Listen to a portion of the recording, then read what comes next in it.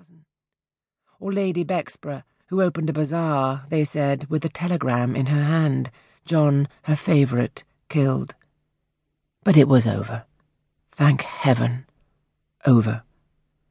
It was June. The King and Queen were at the palace, and everywhere, though it was still so early, there was a beating, a stirring of galloping ponies, tapping of cricket bats.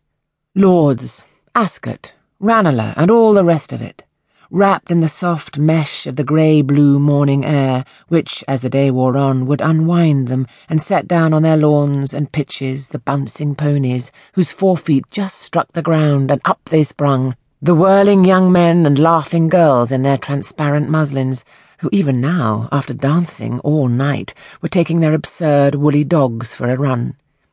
And even now, at this hour, discreet old dowagers were shooting out in their motor cars on errands of mystery. And the shopkeepers were fidgeting in their windows with their paste and diamonds, their lovely old sea-green brooches in 18th-century settings to tempt Americans.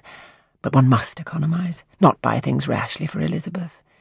And she, too, loving it as she did, with an absurd and faithful passion, being part of it, since her people were courtiers once in the time of the Georges, she, too, was going that very night to kindle and illuminate, to give her party.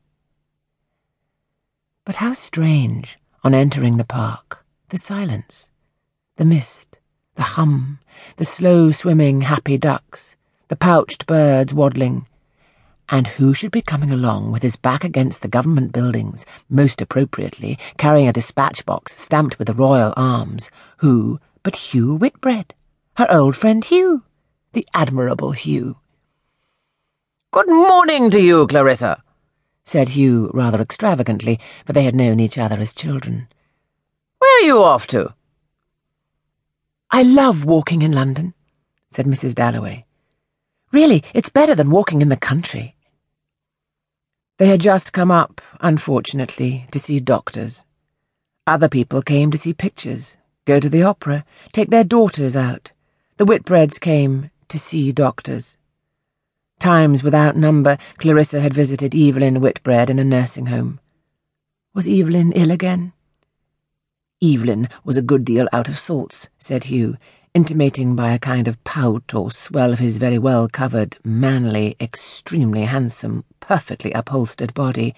He was almost too well-dressed always, but presumably had to be with his little job at court, that his wife had some internal ailment, nothing serious, which as an old friend Clarissa Dalloway would quite understand without requiring him to specify. Ah, yes, she did, of course. What a nuisance! And felt very sisterly and oddly conscious at the same time of her hat. Not the right hat for the early morning, was that it? For Hugh always made her feel, as he bustled on, raising his hat rather extravagantly, and assuring her that she might be a girl of 18, and of course he was coming to her party tonight. Evelyn absolutely insisted. Only a little late he might be after the party at the palace to which he had to take one of Jim's boys. She always felt a little skimpy beside Hugh, schoolgirlish, but attached to him, partly from having known him always. But she did think him a good sort in his own way, though Richard was nearly driven mad by him, and as for Peter Walsh, he had never to this day forgiven her for liking him. She could remember scene after scene at Bourton. Peter furious.